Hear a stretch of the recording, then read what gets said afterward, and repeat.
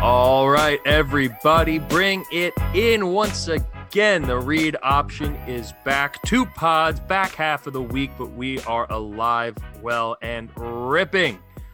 And this week, though it's been a couple weeks since we have Vito on the pod, luckily my right-hand man, Mr. Scotty Miller, is back to help break down the Final Four, the surprise retirement of Roy Williams, and his favorite topic, opening day and MLB baseball. Scotty, my friend, how are you?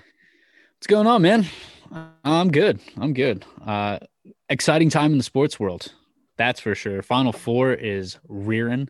I'll tell you what, man, those games were excellent for the most part. No, they weren't. They were terrible. They were all blowouts. Yes, come on.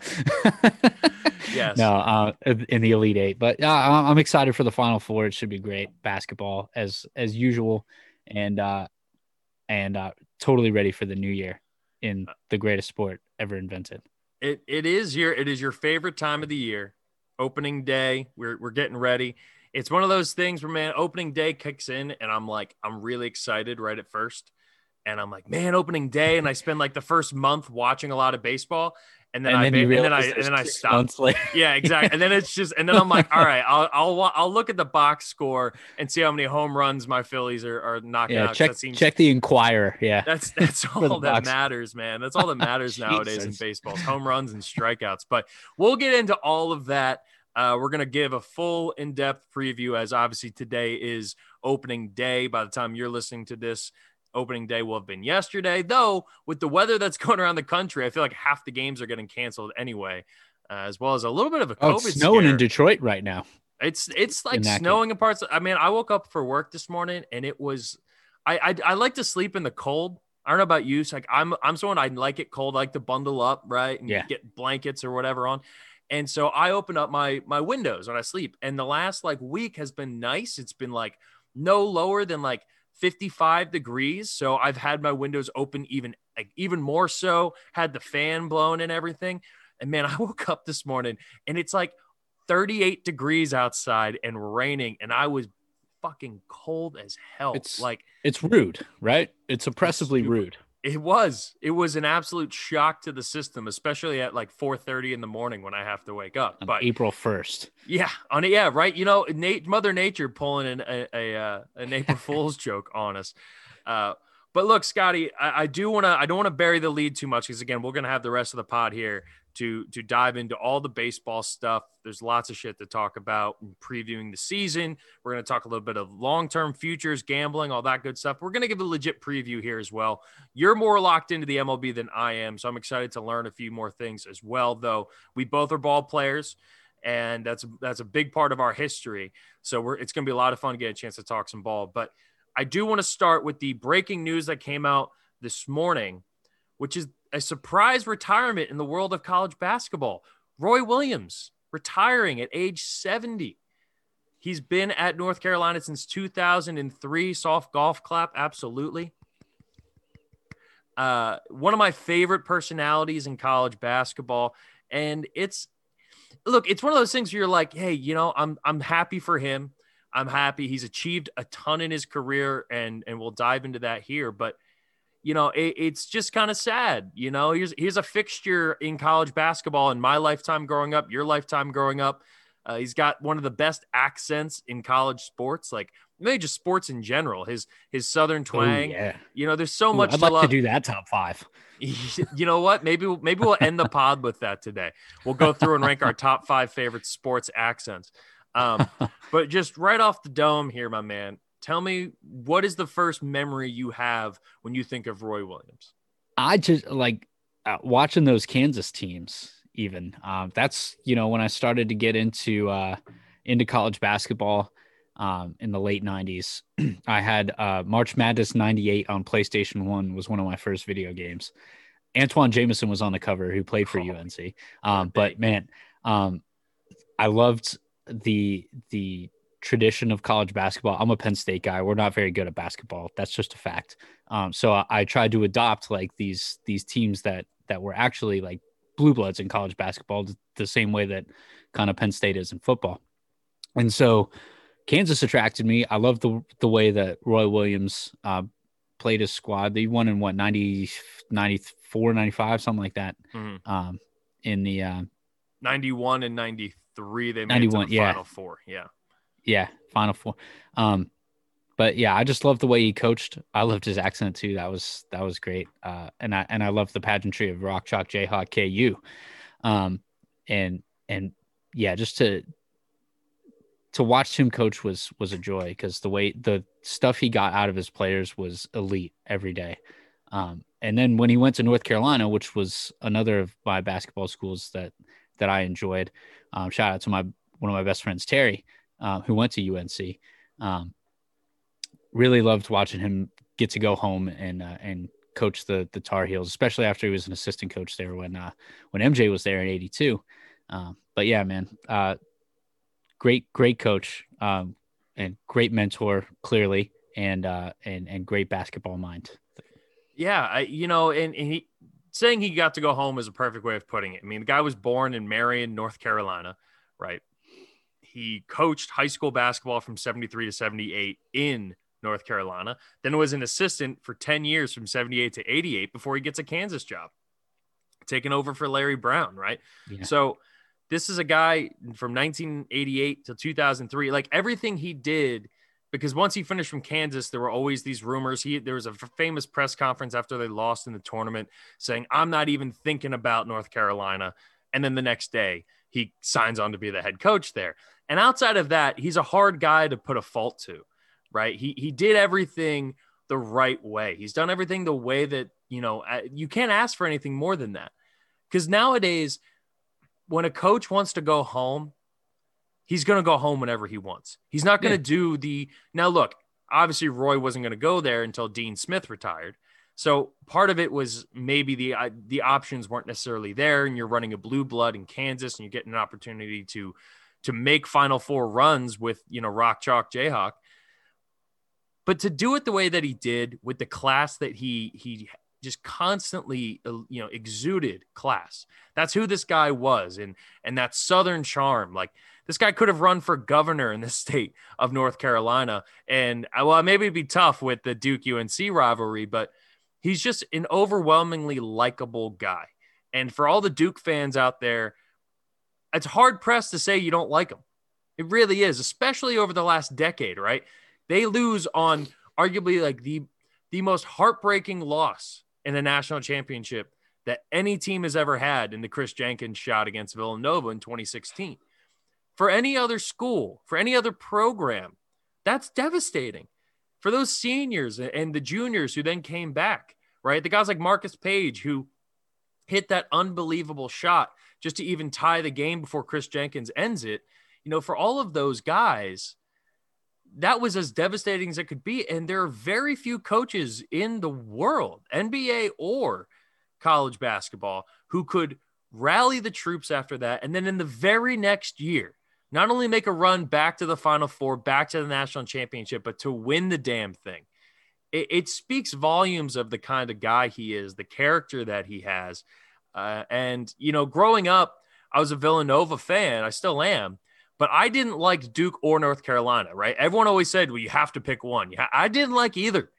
I didn't like Duke. I didn't like North Carolina. I just didn't want to be a part of the rivalry. It didn't mean anything to me.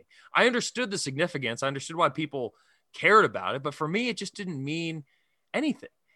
And as I've gotten older, I've grown to appreciate what Coach K has done, despite, look, there's plenty of things we can knock Coach K for.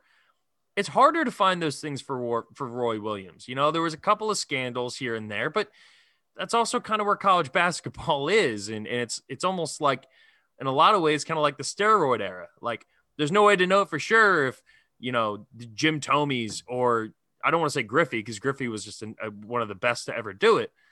But everyone in that era, unfortunately, has a question mark next to their name because of it. And I think college basketball, especially the last 25, even 30 years, going back to like the Fab Five, this stuff has existed around it for a long time. So I don't necessarily hold it against him. He's an all-time great. You hear constant stories about how beloved he is by his players, by the guys who played for him, surrounding coaches. And I just will forever have the utmost respect. And look, college basketball is going to be a different place for him. And, you can just run through his accomplishments, right? 3 national titles in 05, 09, and 2017. He made 9 Final Fours. 9. Jesus. Think about create 91, 93, 02, 03, 05, 08, 09, 2016, 2017. He did it across 30 years. I mean, we're talking about rarefied air in terms of all-time greats in the sport. Larry Brown was an awesome college coach. He doesn't hold a candle to the resume that Roy Williams has. And because of his contemporary, Coach K, who also has coached for 8 years, has been a head coach for 8 years longer. And Coach K has done remarkable things, but it's almost like the Nadal and Federer thing or Ronaldo and Messi, right? If the one didn't have the other, we would view them in a totally other light, but it's because they were at the same time, they were contemporaries, that we kind of group them in. And I just think it's important that we take a moment to say, wow, this is an all-time great. He's had a remarkable run, and, wish him all the best in retirement. And obviously he'll be around the program, but like you alluded to too, like seeing him in The Last Dance, it was amazing. It was awesome hearing those stories about Michael Jordan from him. Yeah. Yeah, no, I mean, look, 900 wins is not easy to do in college basketball. No. Even in terms of sheer volume of 30 years. Like, that's not an easy thing to do by any means. And then you consider the players that he's coached up, right, over the years. Look at the guys in the NBA that are having great success. But man, like, he's a fixture. It's like losing something. You're right, Jeff. Like, something's as steady as that. Set it, forget it is Roy Williams being on the sideline for the Tar Heels. Yeah, it's gonna be weird next year to watch that North Carolina bench without him on it. But and how much do you think Chris Beard regrets signing with Texas today? Because that was the other big news. Texas found their head coach. And if you're Chris Beard, now he's going to have the stink on him of staying in conference, going from Texas Tech to Texas. Same state, same conference. Texas Tech fans are going to hate him now, despite the fact that he took them to a national championship just 2 years ago. I'm amazed at that move. And if he had just held out one more day, honestly, if he had just held out another 4 hours, Chris Beard might be the next head coach at UNC, because there's a legitimate argument that UNC is the best program to be a head coach at in college basketball.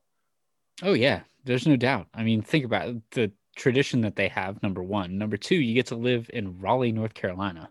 Or Chapel Hill. Sorry, Duke is where Raleigh is. Ooh, sorry, Heels fans. Oh boy. Well, Raleigh is where NC State is. Oh gosh, wow! I'm messing up all the ACC. It's the Tobacco Road, man. They're all in that little 5-mile radius right there. But hey, man, I'd love to live in Raleigh. I've been keeping my eye out for Raleigh. Your boy might be making a move down to that area sometime soon. But go cover UNC for us. Yeah, I'll go get the inside scoop on who the next head coach is going to be. But a remarkable career, and you said it, man. It's gonna be weird next year. And also, is there a better color scheme in college sports? I don't know, man. When they rip out the when they rip out the what's that, what I'm talking, it's not plaid. It's that design. Oh, the Argyle? Yeah. The Argyle, thank you. Yeah, when they whip out anything Argyle, if you can pull that shit off, you got something classy, something dope going on. And look, a young head coach is going to make a mark there, hopefully, but you're replacing a legend, so it is definitely no small feat.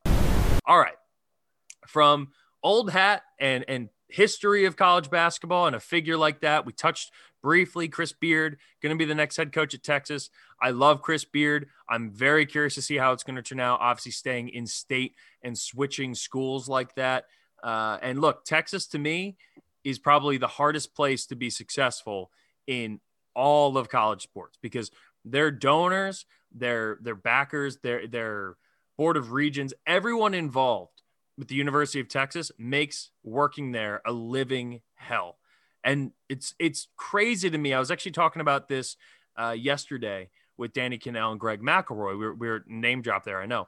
But we were talking about Yeesh. How hard is it to be successful at Texas in either sport? And I think there's a legitimate argument that is the hardest sport to be successful or it's hardest school to be successful in out of any program in college sports, especially on the football side.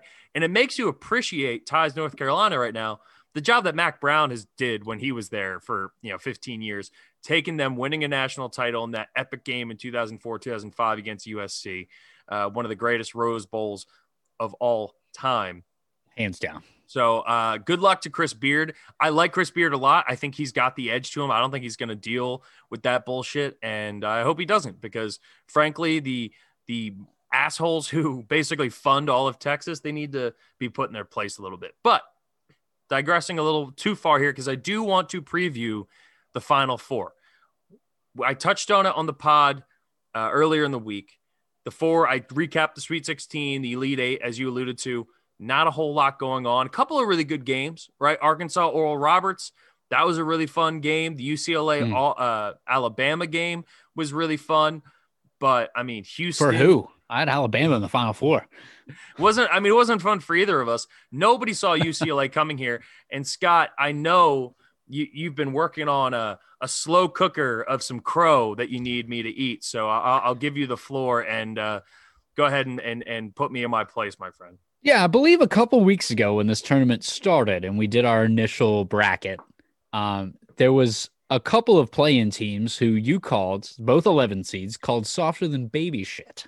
I did say that. If I do recall, one of those was Syracuse, who made the Sweet 16. Mm-hmm. The other, UCLA. Yeah. Softer than baby shit to the Final Four? I did say that. Yeah. How about that? How about them Bruins? So Mick Cronin is a tough, hard-nosed coach. And I've been a Mick Cronin fan, and I was so disappointed with after their hot start this year that they really fell off towards the end of the season. I didn't think they would make a run. I didn't even think they'd beat Michigan State to even make the field of 64. Nobody saw the Pac-12 doing this. I remember in our tournament preview as we were leading up to it during conference championship week, I was like Joe Lunardi had 4 Pac-12 teams in the tournament. And I was like, that seems high. Yeah. And the Pac-12 has proven us all wrong, apparently. Sorry, I'm a notorious Pac-12 hater. And that's mostly due to my family who's out on the West Coast and are big Pac-12 people. And just, I mean, come on.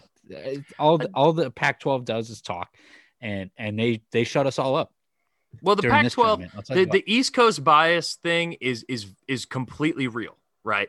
Oh yeah, the majority of East Coast stay viewers up until midnight to watch a Pac-12 basketball. Exactly, and it's the same thing in football. I don't care. It's the same thing in football. Yeah, exactly. You and I have had this debate before off air, like the difference between Pac-12 football and Big Ten football in terms of talent level is not as far as you would like to think, or as many other people would like to think. No, I agree. And that's because for us being East Coast people, like I grew up out here. I didn't watch a whole lot of Pac-12 sports. I always liked Oregon. Obviously, the USC teams in the early 2000s were always electric. You go back to the Reggie Bush era. But, like, UCLA football doesn't really do much. Arizona State never really did. Like, you can just go through the list, and no teams out there outside of Washington. And even still, every Pac-12 team that's made the college football playoff, with the exception of the Mariota Oregon team, got worked in the semifinals. So it's not necessarily misplaced. It's just very surface level, right? Like there's not a whole lot of in-depth conversation going on from East Coast fans. It's honestly the reason why McCaffrey didn't win a Heisman, right? Yeah, I think so. McCaffrey, if he played at Alabama, or if he played at Clemson, or if he played anywhere else, and Bryce Love too. I mean, I don't think he same thing. He was in the conversation, yeah. Yeah, and he was, and both of them were finalists at one point in time. But the East Coast bias is real when it comes to the Pac-12, and no one thought that we would see the like you said, that the success that the Pac-12 has had in this entire tournament. None of us thought that was realistic. So all credit to them. The Oregon State run, it's not fluky. Like they won all the games they were supposed to win. They beat Tennessee. And I remember even so, when we were going through the first round, I liked that upset. I called Oregon State beating Tennessee. I didn't think they'd be able to handle Cade Cunningham. I didn't think they'd be able to beat Loyola Chicago. Definitely not Loyola. They made a good effort against Houston, which brings me to the next thing that I deserve to eat crow about, which was just this time last week, you and I were debating, and I said, there's no way Houston's getting to the Final Four. But because I said that, it's going to happen, and I'm going to have to eat shit next week. So go ahead, Scott. And you loved this Houston team all along. No, they're sitting pretty in the Final Four, getting ready to take on Baylor. You're good. I'll give you that one. I'll give you that one. You'll get a mully on that. So I do though. I love this Houston team. I was telling you before that when we were doing our initial bracket picks, and you said how high I was on them. It's a professional caliber team, as Gonzaga is, as Baylor I think is, as I'll even throw Michigan in that mix. But they play the game on both sides of the ball. They spread the floor. They can score at will with reckless abandon. And that's, I think, the common denominator among at least 3 of the 4 teams in the Final Four. I wouldn't throw UCLA in that mix. I think they're just on a heater, which would have been nice in March for me to be on a heater. But yeah, this Houston team is great. I mean, really, really solid up and down the lineup. They've got depth. They can score at will. The thing about this Houston team, the thing about this Houston team, though, Scott, is the ability for them to play defense. They missed 42 shots in their Elite Eight game, 42 missed field goals, and they won the game, right? That is so rare in basketball. And I said it quickly on the show earlier this week, but like, if you miss 42 shots in a basketball game, that is insane. Like, you, at that point, really should not have won whatever game that you are participating in. But they crashed. But that's what I mean by professional team, right? They play like any NBA team now is going to play the odds, right? You're going to take how many threes a game. You're going to shoot 35 to 40%, but you're going to win because you're scoring an extra. But what I would push back on with that idea, because you're not wrong on it. They do shoot a lot of threes. They don't shoot them necessarily efficiently, but it's the job that they do on the glass. I mean, they out rebound everybody. They play like a tough. It's almost like if Army like made a run towards the college football playoff, right? Like, they play like an old school style mixed with modern analytics. And that's one of the things that I think is really interesting about them, is because they're tough-nosed and gritty. Their coach has been around for a long time. Coach has been coaching literally all the way back since the early 70s, right? Like, we're talking about guys who've been around. Keldon Sampson. Been around for a long time. He was a part of the staff when Indiana went undefeated. Like, this guy's been around. He coached at Oklahoma with Blake Griffin when they made that run. Absolutely. He's been at Indiana. He's been at Oklahoma. He's been at top level programs, and he's got this old school. And I think one of the things that people got frustrated with him when he was at Oklahoma before Lon Kruger came in, it was his inability to adapt to modern basketball. And what he's proven with this Houston team is that he's willing to adapt to a certain extent, but the core values of the team still have to be tough defense, offensive rebounding, defensive rebounding, dominating the glass, pure fundamentals, giving your team as many opportunities to score as possible. And they got some big dudes who can work down in the post too. Like, I don't think they really have much of a chance against Baylor, because that's how highly I think of Baylor. This game is going to be good. Well, then let's get into it then. So let's start with that game right there. Baylor versus Houston. Early leaning, which way are you feeling? I always say defense wins championships. I'm not the only one that says that, but I do say that. Did you come up with that? Is that new? I came up with that straight from the old dome right here in Scottsbury. Defense wins. I've never heard that. So I'm gonna go with. I think Baylor's gonna win just because their defense is better. And they've played consistently better defense throughout the entire tournament. Davion Mitchell and there's like 3 other guys that just swarm the ball. Butler. Oh yeah, Butler and who's the other? Oh Jesus, The worst time to forget it's so hard, dude. Like there's so many names that people like try to Payne. remember, and Payne, yes. Like, and we should be better. It's like, and I do this all the time. So just for people listening, like when I say, oh, what's his name? Or like Tiger Campbell, like I completely forgot his last name yesterday when I was recording. And I get it. Like, feel free to cut us, like, give us some shit for it. But at the same time, like, it's hard to remember all these people's first and last name, especially in the tournament when you learn about 30 to 40 new names just from teams that you didn't get a chance to really watch. Yeah, right. Jeez. It gives you a better appreciation for Jim Nantz, who doesn't do anything related to college basketball until the tournament starts. Jim Nantz, University of Houston alum, calling the game on Saturday, so that's pretty exciting. Is he really?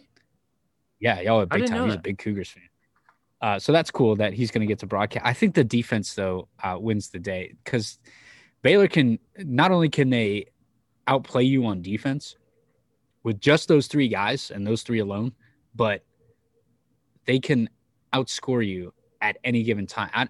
The first 5 minutes of that game, their Elite Eight matchup against Arkansas, I was like, oh, this is over. Like they're gonna win. Yeah. Because they were scoring everything at will. It's just, and Houston does that too against their opponents, but their defense I don't think is as good. Baylor spreads the floor out a little bit better than Houston. And Scotty Drew's due at his hometown in Indianapolis. Give me the Bears.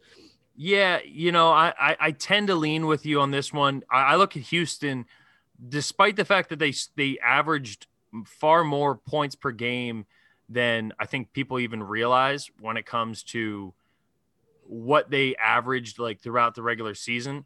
They have not really shown that in the tournament, right? Like even going back to the Rutgers game, right? They won 63-60 in a game that they probably shouldn't have won. The fear for me with Houston is that if they get behind early, I don't know how they get back into it because Baylor is so explosive on so many different levels. And I look at we're talking about at least 2, potentially even 3 legitimate NBA players on this Baylor team. Oh, yeah. I think their coach, Scott Drew, has done a phenomenal job when it comes to just being like, he's one of those guys who does such a great job of understanding the temperature of his team, right? Like keeping a pulse, knowing because he's such a nice guy. Like that's the thing that people say about him all the time is he's such a sweetheart with the media, with other people. He's got like, have you noticed? He's got like the kindest eyes of anyone I've ever seen. Like I'm not trying to be weird about it, but like that dude, like you look at him, you're like, I just want to I want that guy to tell me like when my puppy dies, I want him to be the one that tells me about it. Like, because he's better. Yeah. He's going to make you feel better about it at the end of the day. And on top of that, he's got a little bit of a mean streak in him when he has to get into his team's ass. I've looked at this Baylor team and I am with you here. And I'm going to take Baylor over Houston. I think Houston's had a great run. They've obviously proven me wrong, despite the fact that, let's be honest, Houston hasn't had to play a single-digit seed this entire tournament. They played 15-seeded Cleveland State, 10-seeded Rutgers, 11-seeded Syracuse, and 12-seeded Oregon State to get to the Final Four. They have not been tested when it comes to top-level teams yet, and yet they still have struggled, at least during certain points of this run. Baylor is going to be a whole nother animal for them. And, they get a week to prepare. But Baylor, we had the play-by-play for Baylor on this week. And the question that was asked him was, if you were Houston, how would you go about trying to stop this Baylor team? Like, what's the game plan? What part are you taking away first? And his answer was, and look, he's a little biased. Obviously, he's the play-by-play guy for Baylor. But he said, he literally said, I don't know. I don't know where you would begin because you take away one aspect of it. And all of a sudden Mike Mayer is hitting, mid-range jumpers from the elbow in your face. You take away the transition game, then they can beat you from 3. Villanova Captain Mullet will beat you from 3 all day long. Absolutely. Villanova played them better than anybody this year, arguably, with the exception of like when they lost to West Virginia right off the COVID break. And even still, that's one of the best games that we've had this season. I just think Baylor is going to be too much to handle. But the thing that I love about Baylor and why I would love to see a Gonzaga-Baylor matchup is that Baylor has played top-level teams. They've beaten almost all of them with the exception of 2 different times when they lost to Oklahoma State in the Big 12 championship game and then when they lost to West Virginia. And even still, they beat both of those teams 2 other times in the regular season. So they went 2-1 against both of those schools. Gonzaga obviously is a really good team, but Baylor is battle tested. They've been down in games. They've lost games. They've had to learn. And while Gonzaga's run is unbelievable, I think that could be a difference if we're getting to a national championship game when you have two teams that are pretty evenly matched. So before we get too ahead of ourselves, though, I think you and I are both on the same side here. Gonzaga is going to beat UCLA. But the bigger question is we have the largest spread in college and Final Four history here. 14-point favorites 14? are the Gonzaga Bulldogs over the UCLA Bruins. Gonzaga is going to win the game, but does UCLA cover? That's what I'm more curious about. You don't think they do? No. I think they got too much fighting them. Because what's the matchup going to be down low? It's going to be Jaime Jaquez and Drew Timme. If the one scorer for UCLA, the guy that they've been leaning on this whole time, with the exception of Johnny Juzang, the one guy they've been leaning on this whole time, Jaime Jaquez, is getting beaten up down low by Timme. I don't see it. I don't see them covering at all. Unless Jaquez can find, and Mick Cronin's great at this, by the way, find a way to get Jaquez out on the perimeter, because that's where Timmy's weakness is. Yeah. Right. He can't defend if you're driving the basket or trying to defend on the perimeter. He can defend you down low all day long. Yeah. But I still don't think they cover. I mean, of course, everything I say so far in this tournament, do the opposite. It's just, please. Dude, that's everybody though, right? Like that's one of the things about the tournament. It's amazing. The tournament is like the ex-girlfriend that you had who like makes you feel bad about yourself, but you just keep going back. You're filling out your bracket like, I hate you, but I still love you. And yet every year we come back and it reminds us, like, oh, but the upsets. Oh, maybe this is the time that it's the perfect bracket, even though it's a 1 in 1.7 trillion chance that someone's actually going to get a perfect bracket. You're dead to me, Gauchos. Get out of here, UCSB. You're dead to me. No, that's on you. You need to wear that forever. Upset. You need to wear that. You need to wear that. You didn't hedge when you went 7 for 7 on a 9-leg parlay. I don't want to hear it.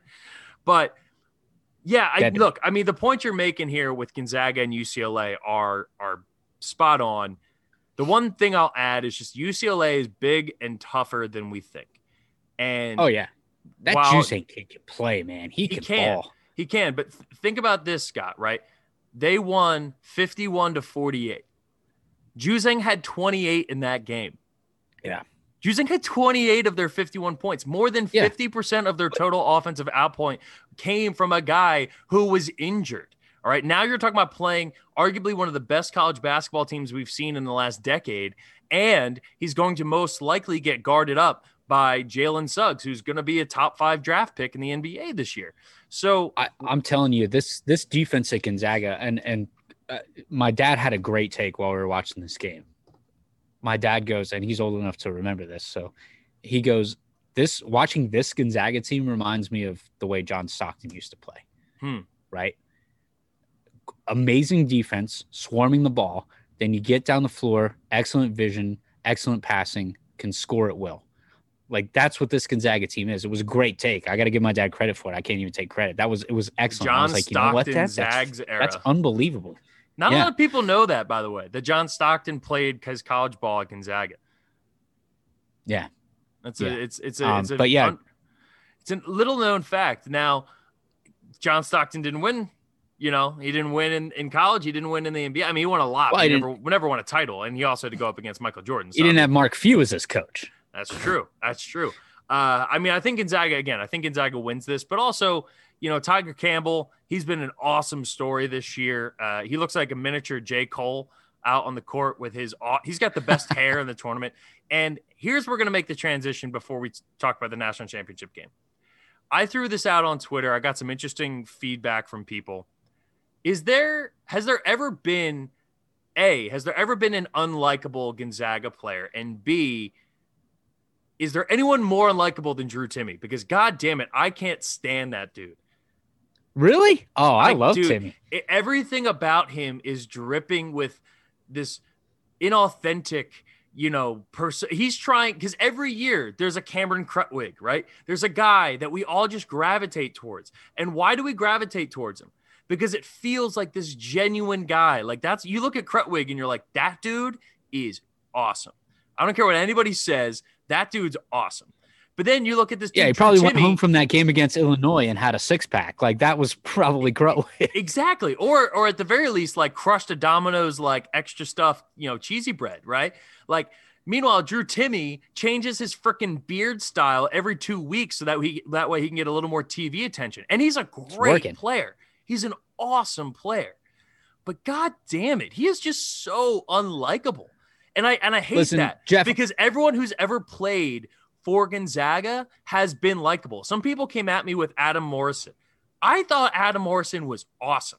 He had the long hair, the crappy mustache. Dude was wet from 3. And seeing him collapse onto the floor and the emotion that he felt, everything about him felt authentic. Nothing about this dude, Timme, feels authentic. Nothing. When Kisper is more likable than you and he's like golden boy with the pretty blue eyes and the headband and just buries threes, like that dude is so much more likable than Drew Timme. And that's setting the bar pretty damn low. I love Timme. I don't know what you're talking about. I just love the guy. He just exudes swag. I'm Italian. Swagger. You don't need to talk to me about vanity. How is a handlebar mustache swagger? Oh, dude, can you grow one? Yes. You can, but I can't. So there are pictures of me with it, and I looked ridiculous. Because I was trying to be cool and funny. True story. I was on a baseball tournament, and I lost a bet, and I had a full beard when I was in high school. As a senior year of high school. And because I lost the bet, I had to shave my beard into a handlebar mustache. And I thought it was cool. I was the one that suggested the bet because I thought, you know what, maybe I'll try this handlebar mustache thing, see how it looks. It was terrible. And I was actively trying to be cool. It's the move you make when you're trying to get attention. Fuck that guy. But he's a sick basketball player. He's got some of the best footwork I've seen. And he's probably going to win the most outstanding player of the tournament if Gonzaga holds on. The amount of moves he has down low is astounding for a player in 2021, because you don't see that post play anymore. No, and he's a very sneaky 6'8". Like you look at him, you're like, oh, this dude's like 6'5". No, he's like a very sneaky 6'8". He's like, imagine if Tyler Hansborough had a handlebar mustache. How much we would hate that dude. I would love him. I can't stand him. Anyway, love him. Enough Drew Timme talk. At least ripping the kid. No, look, never. As you should always remember, they're just kids. They're just kids. It's okay. They're just kids. You can dislike him when he's in the NBA. Yes, exactly. Once he's getting a paycheck for it, which is a whole nother thing we talked about earlier in the week. Anyway, so I think we're both on board here. Baylor Gonzaga national championship game. I am right now. I know where I'm over. Might be. I really don't want to go against Gonzaga because Gonzaga is giving off major 2018 Villanova vibes. But that 2018 Villanova team that just ripped through everybody, they played Michigan in the national championship game that year. And Michigan was not a particularly they were a good team. There was Mo Wagner, that team. They were good. I think they were a 3 seed, right? Yeah. They were a good team, but they're not what Baylor is. So I think if we get this matchup, assuming Baylor can get past Houston, I don't know. I really think that Baylor has a legitimate, because I see them as equal in a lot of ways, except Baylor is the more athletic team, right? I see them comparable in a lot of the things that they do, but Baylor is far and away the most athletic team. They have the best defensive guards in all of college basketball. And not only do they have one, but they have 2. And now you're going to pair one of those guys, if not 2 of them, that gives you 10 fouls against someone like Jalen Suggs. They have the size underneath and the athleticism and the length to match up well against Drew Timme and Kisper out on the side. I don't know. I think Baylor is a team that is built to beat Gonzaga. I view them similarly, but Baylor is just a faster and more athletic version, while Gonzaga is more of a cohesive team. I'll tell you, let's go both sides of the ball. Like overall defense, Baylor, and it's close, but it's not close, right? Yeah. Gonzaga is a very good defensive rebounding. Team, yeah. Oh yeah. Rebounding, defensive rebounding. I'll go Gonzaga. Offensive rebounding. It's close. I still go Gonzaga. Free throw shooting. I think it's about split. I think it's about split on that one. Yeah, that's probably the most split. Yeah. Perimeter shooting. I probably lean Baylor unless Suggs is like on one. Again, I think Kisper. I think they're super close. And like when I say when we're both saying this stuff, we have to understand that the margin of difference between the two is pretty slim. It's right. Yeah, it's almost infinitesimal in some places. You like that infinitesimal on a podcast? How about that? Look at you. And you're stealing my vocabulary, my vocabulary corner right now. I'm welcome.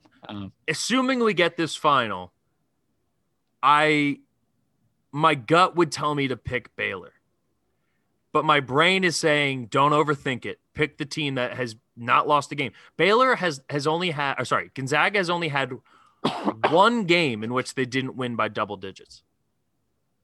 They won by double digits in every single game but one. But they also and I don't want to play the Gonzaga hasn't played any. Well, no, I'm not going to say that. It's just the Gonzaga hasn't played anybody card can only be played in a national championship setting, because that's when all the marbles are on the table. That's when everything matters, and we're talking about two evenly matched up teams. And I think Baylor has the edge. So who are you going with? I'm taking Baylor. Who's your final choice? You're taking Baylor? Baylor is what I have in my bracket. I have them winning 75-72 over Gonzaga in the national championship. That's what I put in the morning of the tournament. I know I said it differently on the pod. Shut up, haters. But I'm sticking with what my bracket says. I believe in Baylor. They've won games and they've been down. They've been down at halftime. What happens? I mean, with the exception of the BYU game, what happens if Baylor's up 9 at halftime? And keep in mind that Baylor is not that BYU team. Gonzaga could absolutely come back, but we just haven't seen it yet.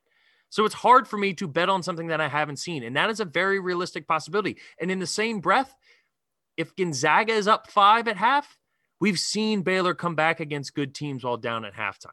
So I'm going with the enemy versus the one you don't.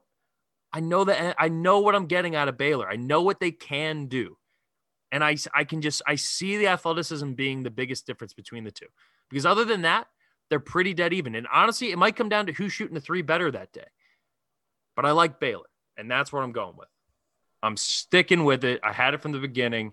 Baylor Bears, they're not hibernating. They're accelerating.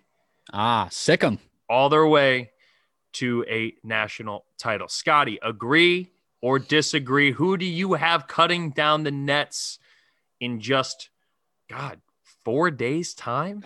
Isn't that horrible? Like, we spent all that time. Anyway, give me the Zags. Your West Coast bias is showing. I'm only wearing a Giants uniform. The Zags get it done. Mark Few gets it done. Mark Few reminds me a lot of like how Steve Kerr was when those Warriors teams were, you want to go West Coast bias, when those Warriors teams were on the run. Like, they're winning 73 games and Steve Kerr's like, yeah, we got a lot to clean up, and you're like, what?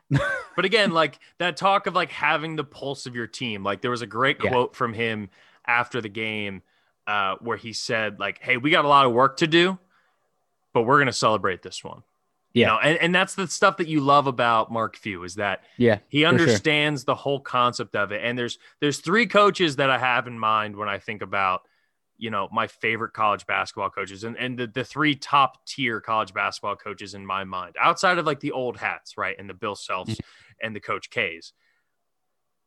Mark Few, Tony Bennett, and Jay Wright, because they don't go out and recruit elite level guys, right? Like Jay Wright after their run to the Final Four in 2009, Jay Wright used to he was like, I need to go out and recruit 5 stars and the best caliber players that I possibly can. Go start getting one and done guys. And that was when Villanova had their biggest slip. And he realized he had this, epiphany that like, hey, I need to ride the horse that got you there. Well, not just that. I need to get Villanova guys. Tony Bennett. I need to get Virginia guys. And Mark Few knows he has to get Gonzaga guys. And I love that. I would love to see Gonzaga win the national title, despite the fact that I don't like Drew Timme. But I'll tell you what, how about this? If Gonzaga wins the title, I will do our next podcast with a handlebar mustache. Done. But if Baylor wins the national title, then what am I getting? Well, I can't grow a handlebar mustache. I wouldn't ask for it. Yeah, nobody wants that. I don't know. What are you thinking? Hefe? We'll say this. If Gonzaga loses to Baylor in the national title, so Baylor wins as I'm predicting, then we got a round of golf and a trip to a brewery on you. Okay, done? All right. Yep. I love it. Those are our picks. We're going to take a quick break. We're going to come back. We're going to preview, I guess at this point, maybe just talk more about, because opening day is going on as we speak, but baseball is back, one of the most glorious times of the year. Or is it? It's not the same as it was a few years ago, but we'll be back here to talk about it next here on the Read Option. Put me in, coach. I'm ready to play. It is baseball season. It's a long drive deep to left field. That ball is out of here. Get out of here and gone. The late, great Harry Callis. Look, man, it is baseball season officially. Right now we got 2-2. Yankees, Blue Jays, bottom of the 8th, already starting off with a barn burner. Phillies are up 1-0 over the juggernaut Atlanta Braves. But look, Scotty, there's a lot to talk about here, my man, and you are as locked in to baseball and the MLB as anyone that I know, and even a little more than I am. We both have a history playing baseball. It was a massive part of both of our upbringings. And before we get into the tradition, the history of opening day, and kind of how far it has fallen in a lot of regards, not saying that it doesn't matter that people like us, we don't still love opening day, but it's not what it was before. And before we get into that, there's some news and notes here on opening day alone, including the fact that we forget that we are playing sports in the middle of a pandemic season right now, right? And right now, between all of the vaccine stuff going on, the weather's turning nice, people are looking for reasons to go outside and travel and party and do all these wonderful things. I'm right there with them. I get why we want to do it, but it is still a pandemic, and not everybody has a vaccine. And already we had a game, Nats and Mets, postponed opening day because of COVID-19 issues. So, Scotty, level of concern for this season. Obviously, I think as the season goes on, more and more players will get the vaccine. Is there any sort of concern you have in terms of playing baseball season yet again in a pandemic? No. I think apart from the beginning of last year, everybody did a pretty good job of maintaining the protocols that kept the season alive. As you remember, probably the Phillies and Marlins had a bit of a scare, having gotten COVID at a coffee shop in Philadelphia. Philly. But no, I'm not. My level of concern is low. I think as vaccines become more ubiquitous, particularly for everyone, not just for athletes, but my concern is low. I think it's a product of having spent a month in Florida. If I'm being candid. So and not only that, I mean, again, guys are traveling, we're coming back, and in a 162 game season, it's okay if we miss a few games here or there. It'll be interesting. A lot of the betting actually has a minimum of 81, how many games? 82, which I don't think we'll hit that. I mean, I'm talking more like 5 or 6 games here or there, but it will be interesting when we start talking about how does it affect final standings, right? Yeah. This time when we're talking about this in September, the tone might be a little bit different, but for the time being, I think it's a good thing. Now, the bigger question, I guess, here when it comes to COVID and baseball is the fact that there are some pretty reckless organizations out there letting full-blown fans into the stadiums. And for the most part, teams are being careful, with the exception of the Texas Rangers. And I got to be honest, fuck the Texas Rangers for doing this. Not because Texas, all of that. What is Texas doing? What are they trying to improve? It's not even that, right? It's not even that. To me, this is so thinly veiled. The only reason they're doing this is because they just bought a new stadium. They just built a new. By the way, the stadium got roasted because it basically looks like a warehouse. It is terrible. They took a beautiful ballpark that they had in Arlington, and then they built a giant warehouse for the Rangers to play in. And just because it's now next they're to gonna, World. yeah, and now they're just gonna load it up. And they're going to put as many people as they can in there with no concern for COVID whatsoever because they need the money. And this is like one of the most blatant, and look, this isn't we don't harp on the COVID-19 stuff too much, but there is a line, right? There's a point of being like, and I get it. Texas opened up all their state borders and everything else, and anyone can go around. You don't have to wear a mask. You don't have to do fucking anything in Texas because Texas has to be different than the rest of the fucking country. But like, this is dumb. It's just flat out dumb, and it's irresponsible. Veiled. It's irresponsible. It's they're paying for the stadium that they chose to build that looks like shit that people have dumped on since it was built ahead of potentially the people who are going there. And yeah, I get it. In the state of Texas, it's legal. Morally, I don't understand how they can do that. But hey, I don't live in Texas. I don't either. Texas I don't is either. Texas, man. Not at full capacity for sure. And I'm excited. I'm getting my vaccine here tomorrow. And with the hope of being able to come watch my Giants when they travel out to Washington here in June.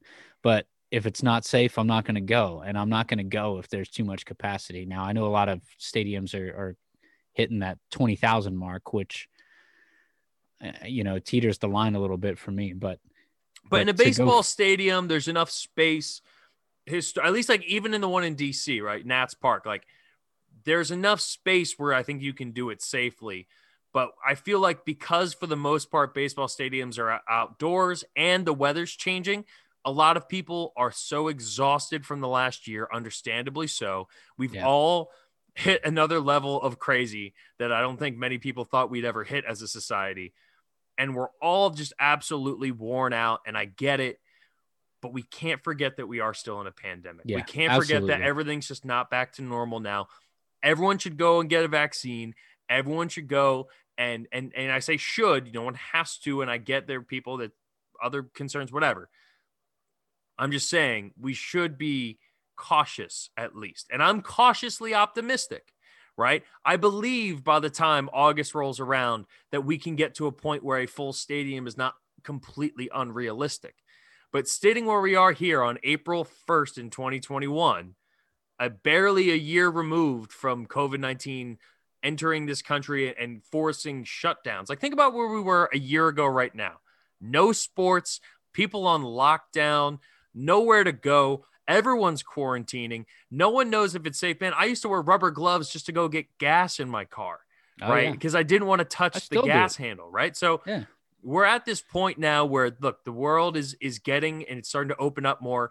But in typical American fashion, we're going from 0 to 100 really, really quickly. And I think maybe just pumping the brakes a little bit and recognizing, like, hey, if we have to watch the first 3 months of baseball season on TV, I'm cool with that.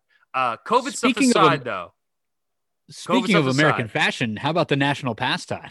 The national pastime. You're right. Before we get into that, though, Scott, we do have another almost record-breaking contract. Francisco Lindor finally signs 10 years, $341 million to stay with the New York Mets. This might be a hot take, and tell me if I'm wrong here, but I feel like they overpaid a little bit here for Francisco Lindor. It's because there was an ultimatum, and you're absolutely right. Like, he had this deadline of and I was getting updates on my phone. It was like from MLB, we're within 4 hours of Francisco Lindor's deadline, or self-acclaimed deadline.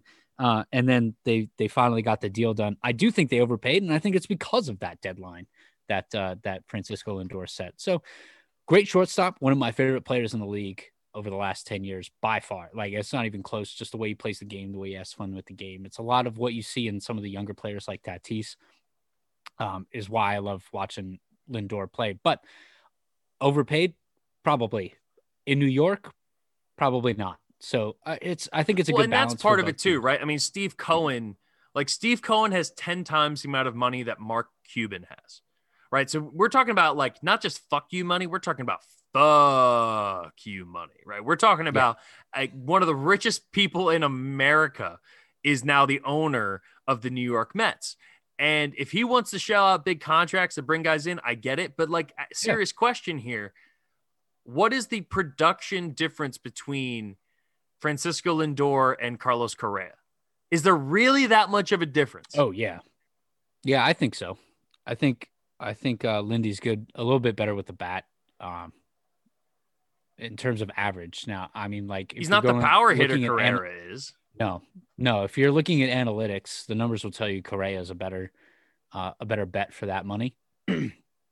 But again, Houston's not going to shell that money out for Correa. Like, there's the stink of the Astros scandal and everything, which is deservedly deserving. Beyond that. Like that's real.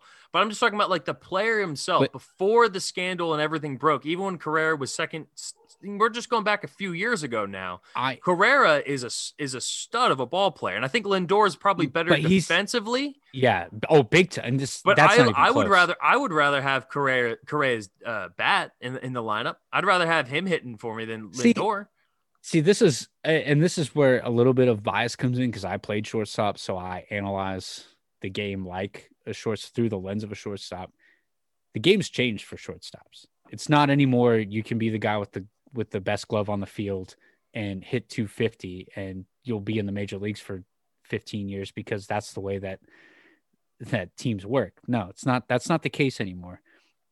Shortstops are producing at a level that I have never seen in my lifetime prior to now, and probably haven't since like Hannes Wagner, for Christ's sake. I mean, but to me, again, and what it boils down to me for the contract for Lindor is the market. Baseball is still, for better or worse, tied to their RSNs, the regional sports networks, right? More than any other professional sport in the United States, at least. So by far, yeah. By far. And what that means is that playing in New York or LA or those are the two big ones.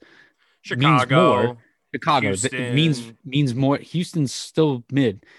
It means more than it's playing. The fourth biggest market in America. It means more though than playing in a mid-major market. I'll call it, right. So the contract for Lindor might seem a little bloated if you're like me, a Giants fan who's in the middle tier of that market. Particularly bloated if you're like a Marlins or a Pirates fan who's like a small market tier, Tampa Bay even at this point, a small market team. But it makes sense to me for New York to get that deal done. I agree. And by the way, this is not me I like Francisco Lindor. I think he's easily one of the top 15 to 20 position players in all of baseball. I don't think he's worth that contract, but to me, Scott, I equate it very similarly to how when a quarterback hits the open market, right? The arbitration process in baseball makes it so difficult for players to ever hit pure free agency. And even still for Lindor, he had to force his way out of Cleveland with a trade.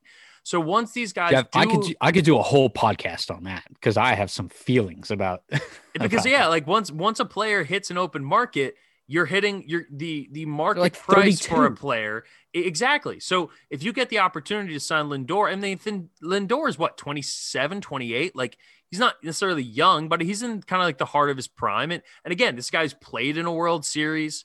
You know, he's been around, he's had experience. He's a great leader. He's one of the most universally liked players in baseball. I just think we're talking about like the fourth largest contract in MLB history for a guy who is probably not that level of production or return. Now, and I think for a new franchise, new ownership, everything else that the Mets are going through, I think it's an awesome stability thing, and you have to get that deal done. To Mets fans, it probably feels a lot like the Robbie Cano contract, which blew up in their face. And so I can understand the apprehension. Trust me, Lindor's a better player than Robbie Cano. And Cano was also like 33 by the time he signed and taking steroids. Yeah. So Lindor is not going to be that. Lindor is going to be a staple of that team. I think he's going to be closer to David Wright than he is Robinson Cano when it comes to what his history looks like as a New York Met. Hope so. But that's a good team out in Queens, man.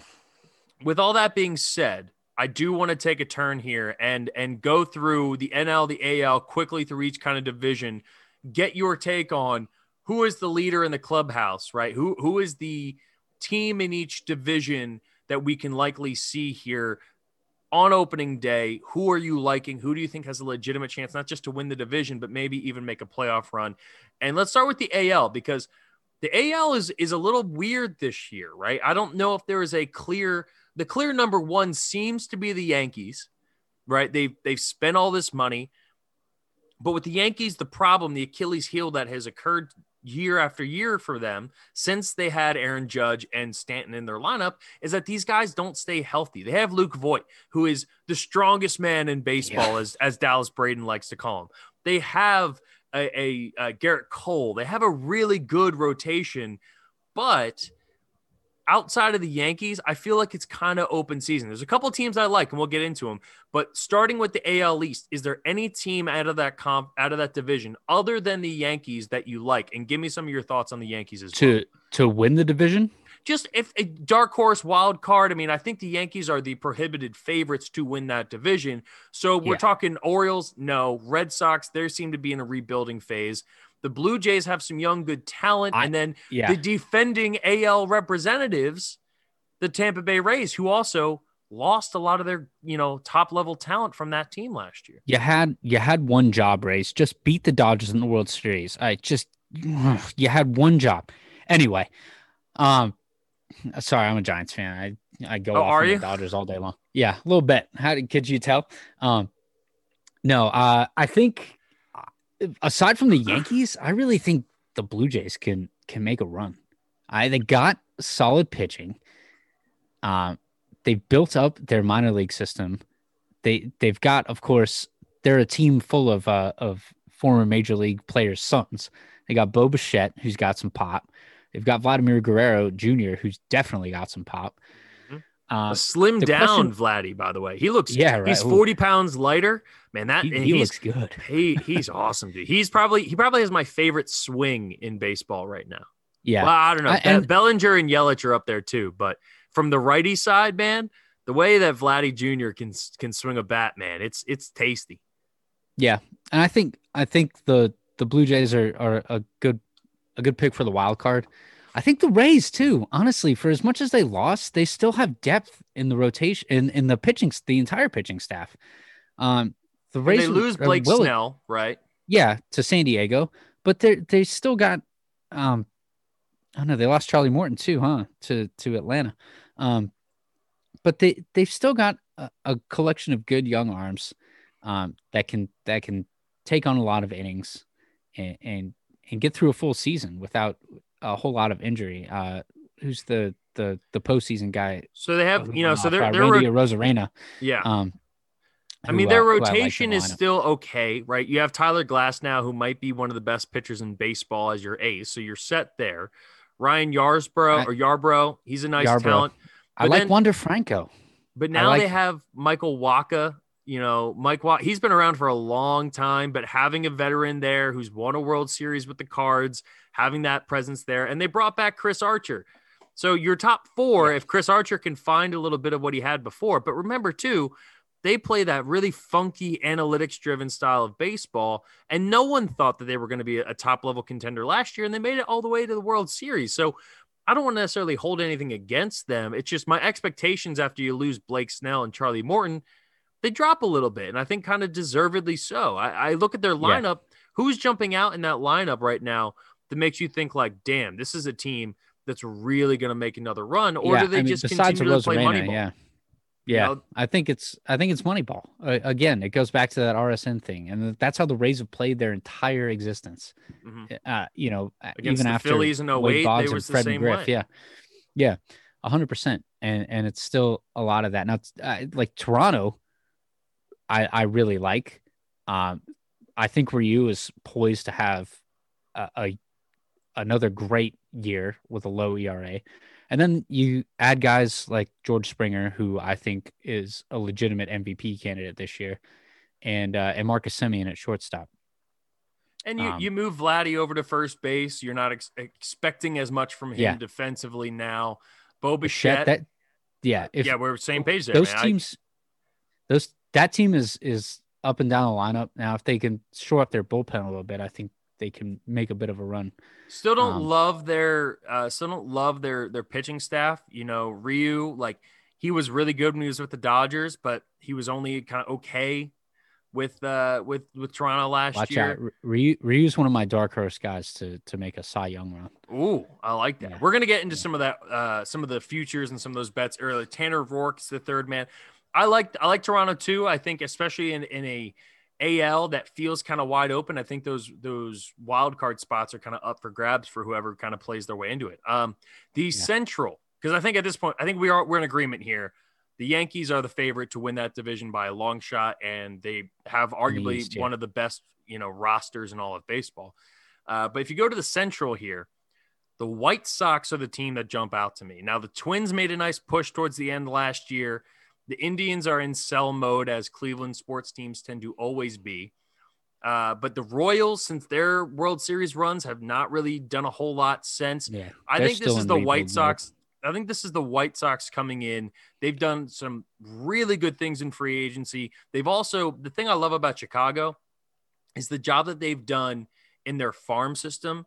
They go out and there's like a new layer of farm system where you're bringing in recruits from other countries. You're signing guys when they're 15, 16 years old. Obviously, we've seen what Jose Abreu has done in his time in the major leagues.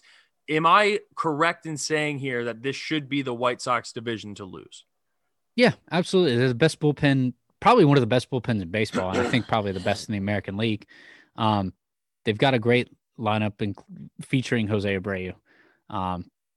The only downside I can see is the fact that they lost Eloy Jimenez for a lot. He's out 5 to 6 months with a torn left pectoral. Yeah, that was tough. So that's trying a big to rob blow. A home run. Have you ever seen someone get hurt trying to rob a home run before? Yeah, honestly.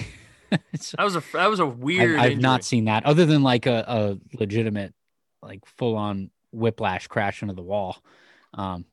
Aaron Rowan going face first into the chain links with the Phillies. Yeah. Oh, love to see that. No, I think it's their division to lose. Really, I mean they're solid up and down the lineup. They went out and got Lance Lynn, who's great, almost frontline starter, I would say. And the rest of their pitch, like I said, their bullpen is stacked. They went out and got Liam Hendricks, who's already been there, but they got Adam Eaton too, as well to shore up that probably what I would think is the fifth outfield spot. Although he might see some more playing time with Eloy, down for the count. But yeah, it's their division to lose. I don't think it's particularly close.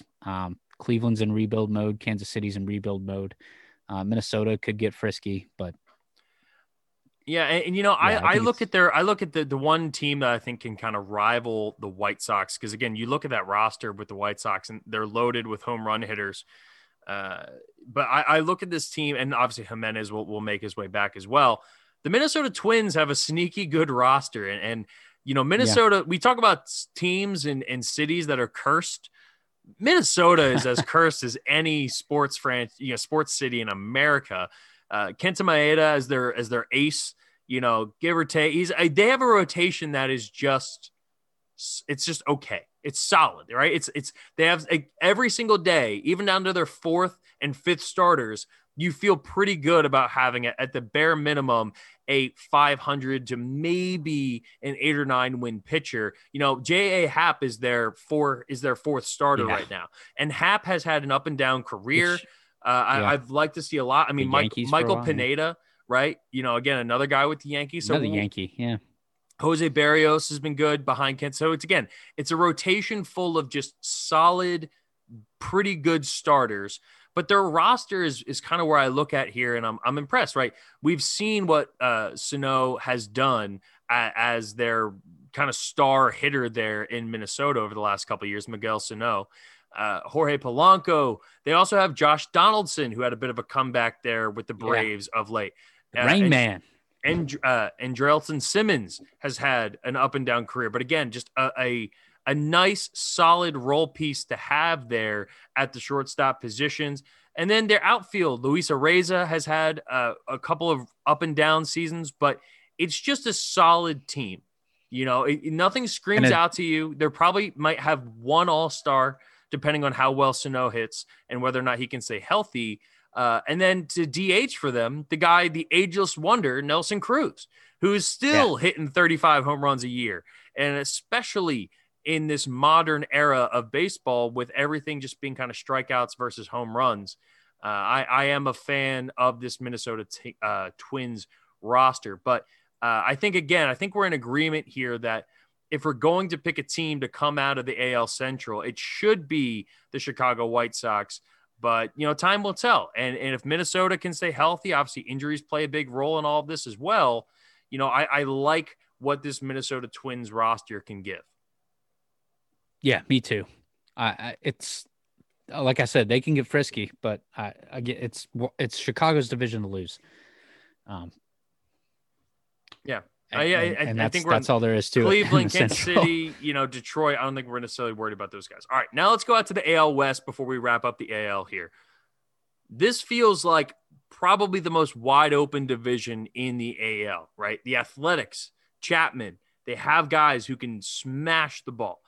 The LA Angels, is this the year that Mike Trout and them boys, Shohei Ohtani, I think he has 5 home runs in like 30 at bats so far throughout spring training, and he's pitching for them. He's not gonna. They just scratched him from his first start because of a blister, but he's still gonna hit DH for him. Hey, it's better than Tommy John, but you just came back from, right? It's better than a shoulder issue. So pitchers these days, blisters, right? Soft as hell.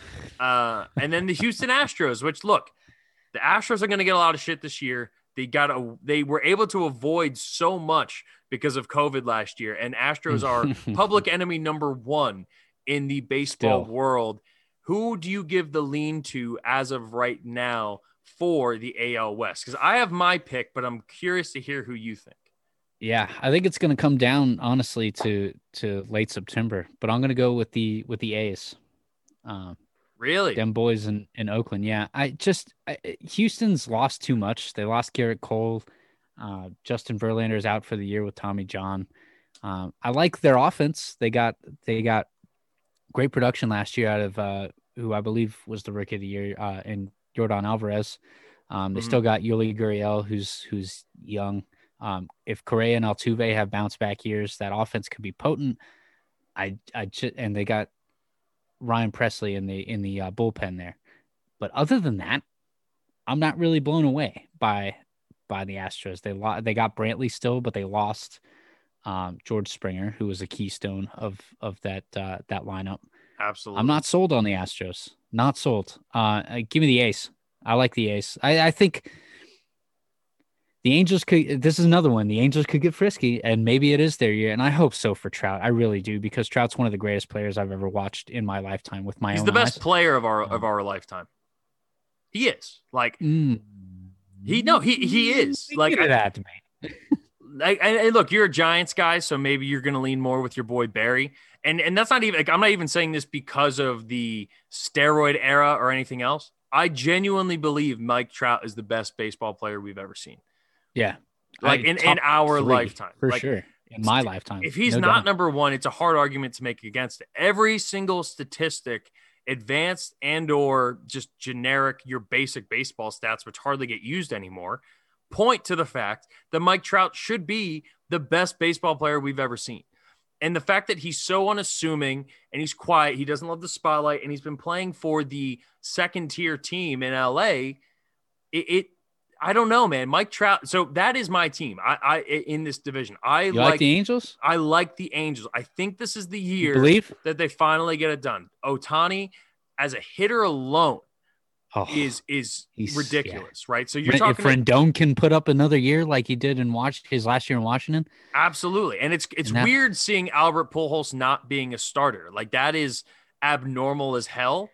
But 42, man. He's old, but he's still one of the greatest to ever do it. He's still before Mike Trout was the best right-handed hitter I've ever seen in my life.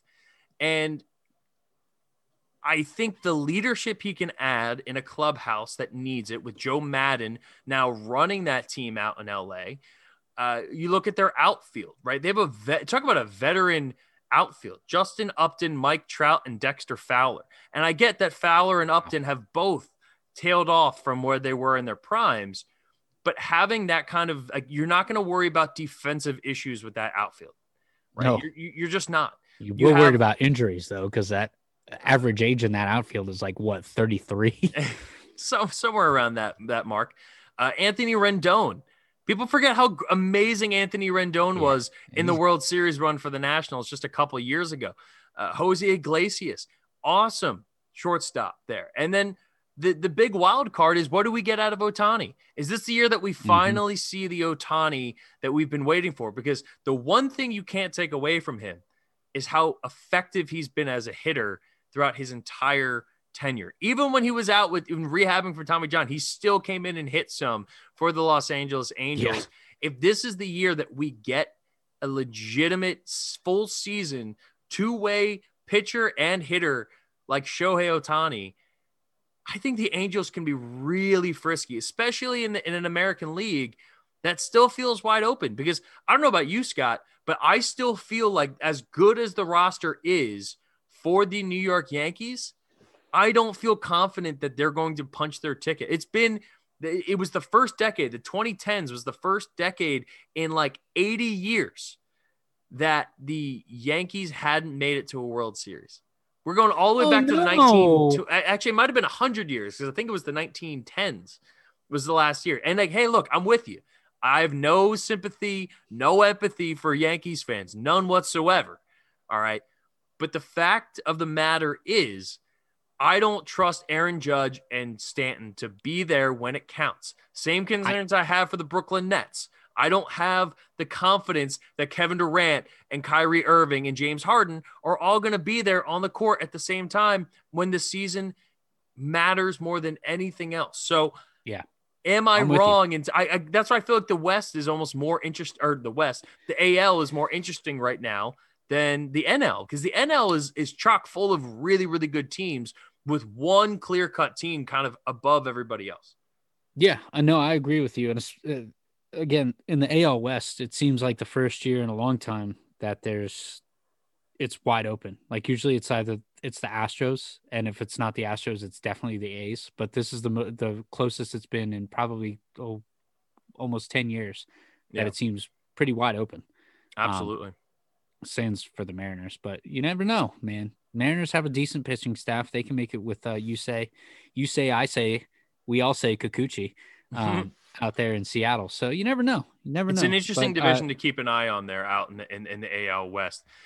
Quickly here, because I don't want to go too long on these, but I want to make sure we give enough time for what is the best division in baseball, which is the NL East. But before we get there, the NL Central. I don't know. Tell me, are we repping Brewers? Like, where are we looking at here? No, it's got to be Cardinals. I mean, the move they made to get Nolan Arenado, it's got to be the Cardinals. Between Arenado and Paul Goldschmidt, I mean, that's a really good team. Yeah, that lineup is deep. Their pitching staff is always a question mark, particularly their bullpen. I think Flaherty's going to have a good year. He's their ace. Carlos Martinez is still there, but their bullpen is always, for as long as I can remember, in the playoffs, particularly when all those years in the early 2010s when the Giants were playing the Cardinals late in the postseason, that the bullpen was always the question mark. And it's no different this year, I don't think. Really, that's their Achilles heel. It's been for a long time. If they can shore that up by mid-July, they'd be in good shape. But it's this to me is their division to lose. I think Milwaukee can make a run. They might be one of those wild card teams. Honest to God, Milwaukee's at plus 4,500 to win the World Series. I'd take that right now if I were you. Milwaukee's a good team. Like Milwaukee is a really good team. I don't think they'll. I mean, I think the NL East, because the thing is here too, in the NL West, and we'll get there in a second, there are two of the arguably top 3 teams in the NL are at the top of the NL West. The LA Dodgers and the San Diego Padres. Those are by far two of the top 3 teams in the NL, in my opinion. In that top 3, I'd probably put the Braves as the 3rd team there. The Mets kind of hanging around right on the outside of it. But the NL Central is just trash. And maybe that's an opportunity for Milwaukee to get in because there's not going to be this self-cannibalization that we're going to see in the NL East, that we're going to see in certain parts of the NL West. But that being said, I don't think on paper Milwaukee is going to be one of the top, 7 teams that we see in baseball this year. I just don't. Exactly. I don't see that. The question with Milwaukee is how good the NL East can be, because I think there legitimately can be 3 teams that come out of the NL East. It would be tough because let's do this. Let's go NL East. Well, no, let's do the Padres and the Dodgers first, because that to me is the NL West. All right. And I know you're a Giants guy, and I'm sorry that after winning 3 championships in 6 years that you guys have to deal with a rebuilding process. But no, I'm fine. I have a whole lot on that too, but yeah. But hey, I mean, with those odds, why the hell not? But no more Bruce Bochy, right? This is a totally new look San Francisco Giants team. They're going to be sellers at the deadline. Is Crawford still there? Yeah. Yeah. So he's built. You know that both of those guys are going to be up for grabs here at the trade deadline. But this is a 2-horse race. The Dodgers are fucking loaded. They won the World Series last year. It's really hard to repeat in baseball. And playoff baseball always looks completely different than regular season baseball. But just picking teams that we think have a chance to win the division and then make a run, the Dodgers have to be the number 1 team. Their projected win total is already over 100. That is crazy. They're the only team in all of baseball that has a projected win total over 100 wins. Their over-under, I think, is set at 103.5 right now. I would hit the over on that for the Dodgers because this LA Dodgers team is really good. We all know that. To me, the team that's more interesting to talk about is the San Diego Padres, because they right now have 2 $300 guys on the left side of their infield.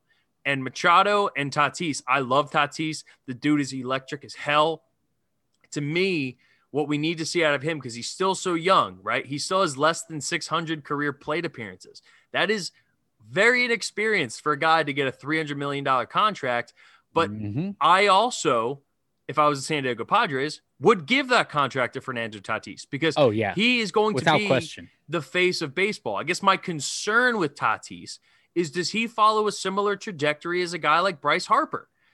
Bryce Harper is still a really effective baseball player. He was in the top 5 in MVP voting last year, and deservedly so. Harper is a stud. I'm a big Bryce Harper fan. I'm also a Phillies fan, but even bias aside, Harper is still a really, really productive player and one of the top 20 baseball players that we have as far as Harper's in the weirdly field underrated. Yeah. He became underrated. He was up and coming guy. Then he became overrated.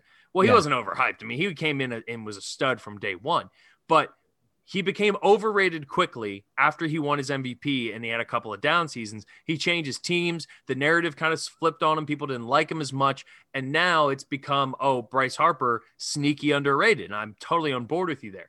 But the Padres and Tatis in particular, I can see a similar trajectory to him. But if you're telling me, hey, you're going to get 9 years that replicate the first 9 years of Bryce Harper's career, I'm signing up for that 10 days out of 10. Yeah, I would. I mean, you're talking about Hall of Fame numbers in your first year. Harper was over 320 or right around 320. And he led every offensive stat category in the Major League Baseball that year. He was over 100 RBIs. He was over 30 home runs. And that's the year he won the MVP. That was his best year still to date. But you're right. If you can get that out of 1 year, and I think if you're the Padres and AJ Preller, who's their GM, for 1 year, you'd be like, you know what?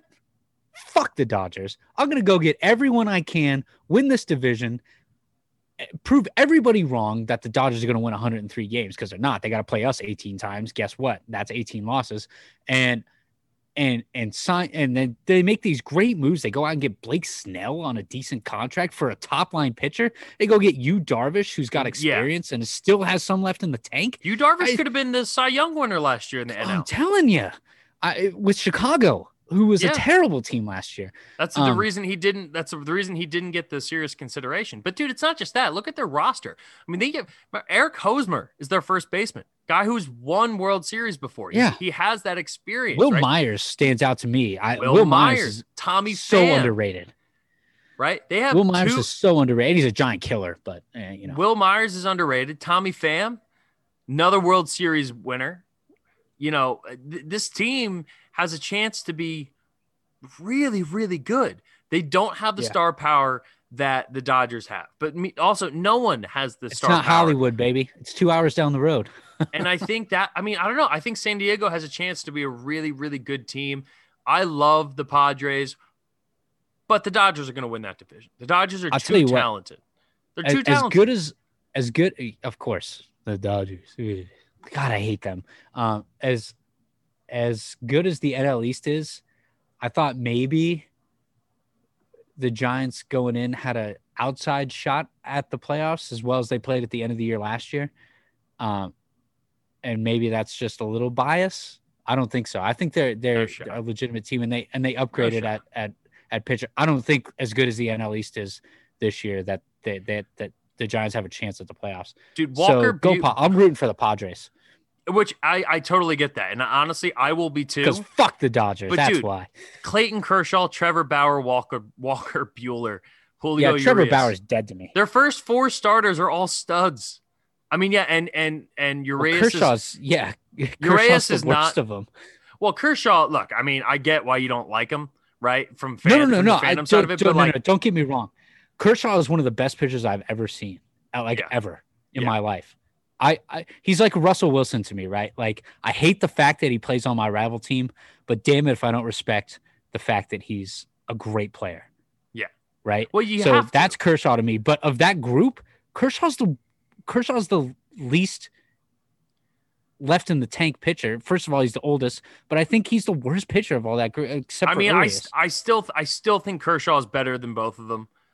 I agree he probably has the least longevity left. But I still think this year Clayton Kershaw will be the best pitcher of those. Now, Trevor Bauer was unbelievable last year, but I don't know what we're going to see out of Trevor Bauer. Trevor Bauer he's Charlie Day. He's throwing with one eye in spring training.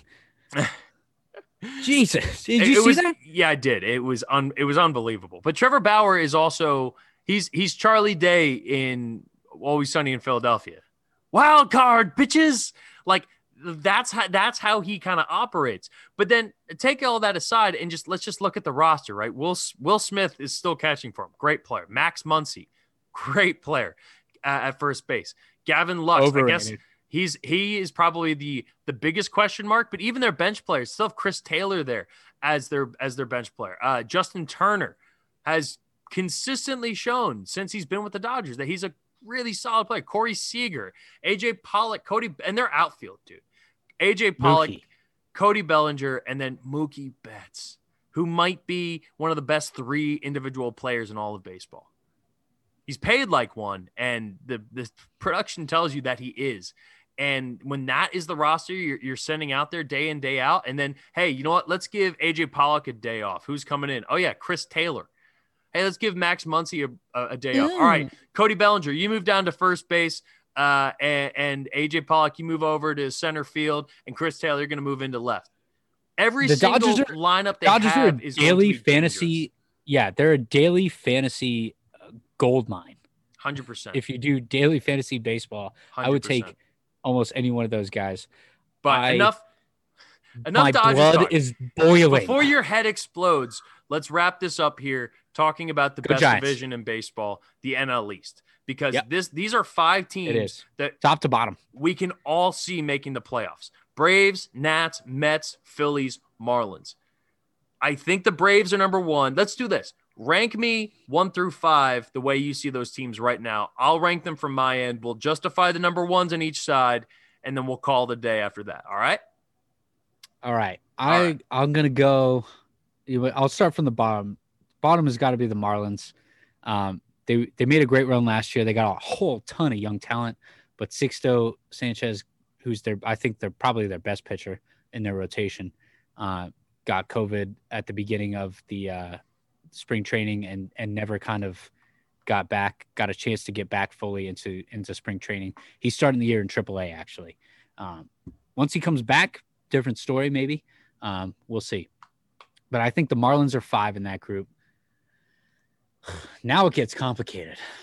I'm going to go Nationals 4, Mets 3, Phillies 2, Braves 1. Oh, you're pretty. So it's interesting that you say that, because that is what I was going to say. But I felt like it'd be too homer to pick the Phillies and finish second.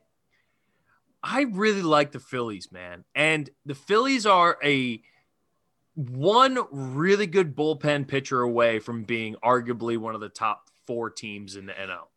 But so are the Mets. Every team in not every team, but like half the teams in baseball can say that.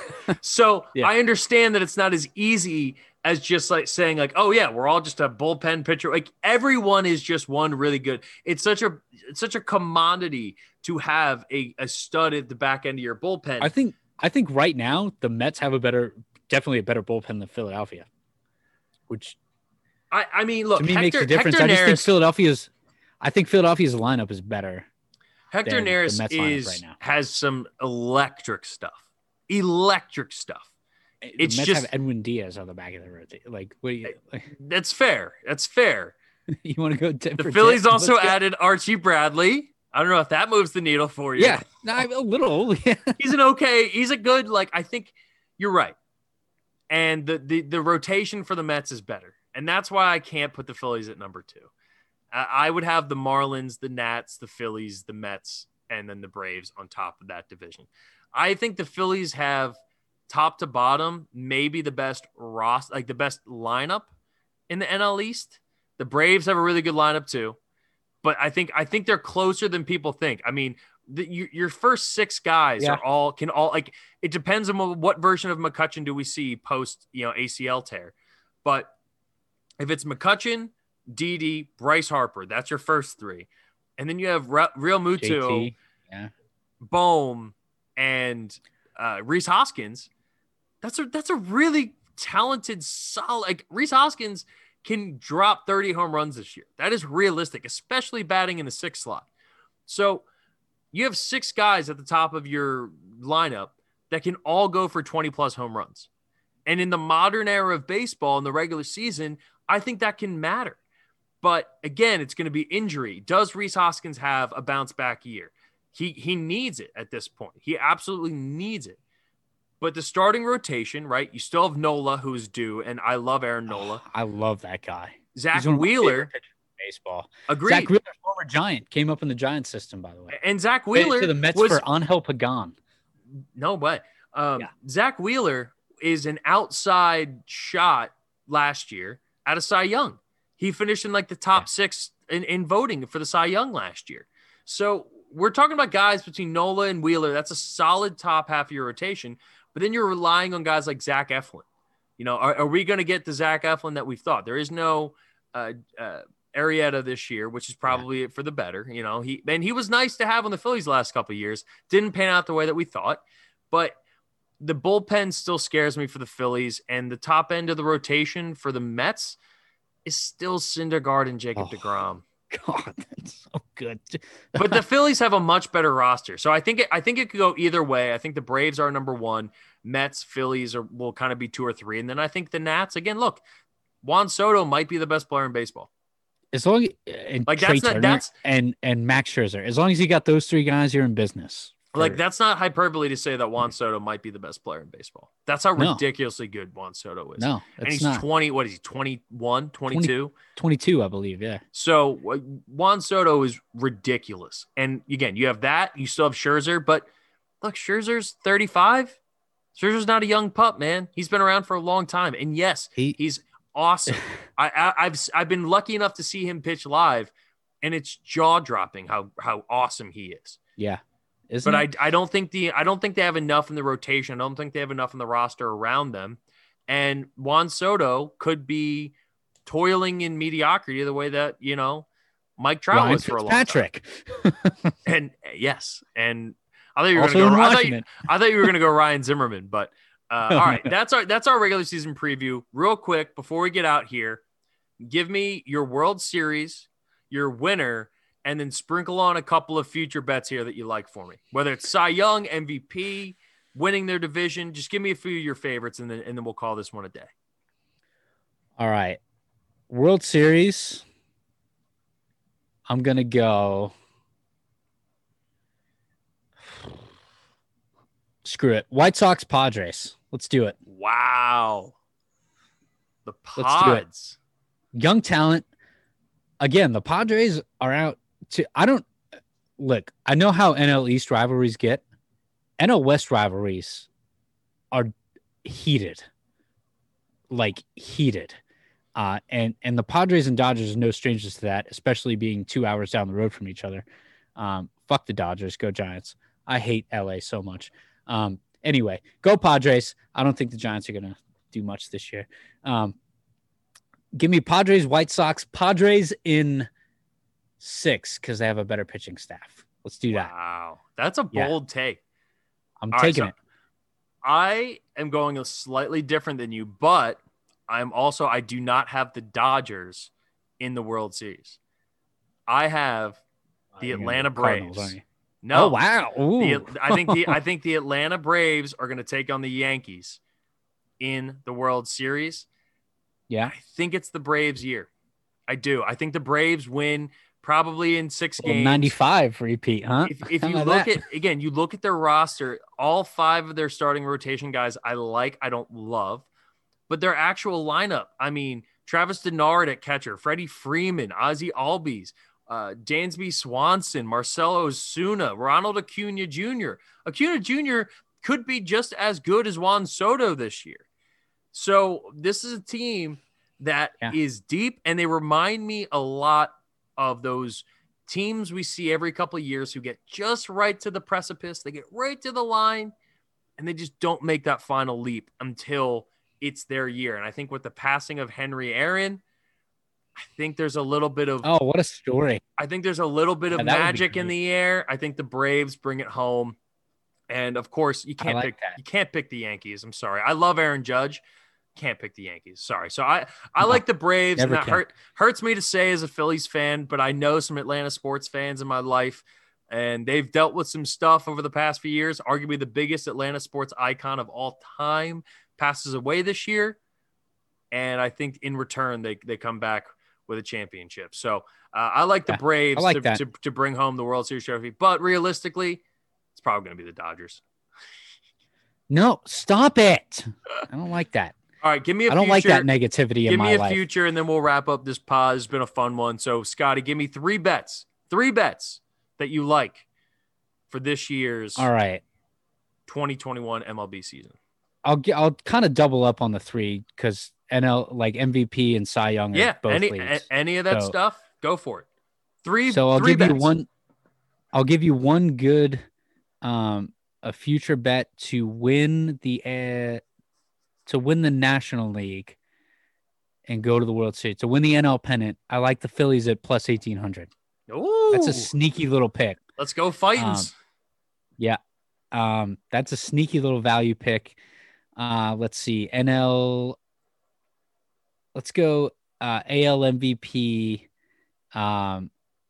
It's probably going to be Trout, but I like the sneaky pick at with Matty Chapman at plus 1,800, the first baseman for the A's, or third baseman for the A's. I love that pick. Plus 1,800, Matt Chapman to win the AL MVP. My NL sneaky pick is probably in the same ballpark, not literally the same ballpark, but I like Pete Alonso at plus 3,500 for the Mets geese.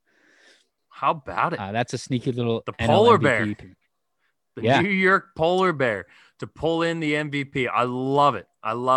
Yeah. Look, Scott, it's been a ton of fun. I, similarly to you, and I'll touch on this quickly, opening day does not have the same luster that it did in previous years, but it's America's pastime for a reason. And anyone who grew up around the sport knows just how much it means to them when this time of year rolls around. There's nothing like it. And I hope nothing but the best for your Giants. I don't hold much hope. I hope nothing but the best for my Phillies. Nor I. And I think at best we probably make the playoffs as a wild card. But nonetheless, it's a good thing to have baseball back. It's a good thing for our country to have it back. It's amazing. I'll tell you what, baseball to me it's my favorite sport of all time. There's a great quote actually from it's from the Sporting News in 1931. Great is baseball, the national tonic, the reviver of hope, and the restorer of confidence. Baseball's back, baby. Let's do this. 2021's looking up. Let's think of a better way to end the pod. Scotty, my friend, thank you so much for joining me once again. And we will be back next week. We got plenty of stuff to talk about. We're going to recap the national championship, the Final Four, and we're getting closer to the NFL draft. We got some trades that have happened since our last one, so I think we're due to run one back with our boy Vito. So for Scotty and myself, thank you so much all for listening. Rate, review, subscribe, follow us on social media, hit us up, and tell me what you like, what you didn't like. And as I always say, just share the thing with one person in your life that you think could use a little bit of extra sports love, and they can get it right here on the Read option. And as always, have a wonderful weekend. We will talk to you next week. Take it easy, everybody.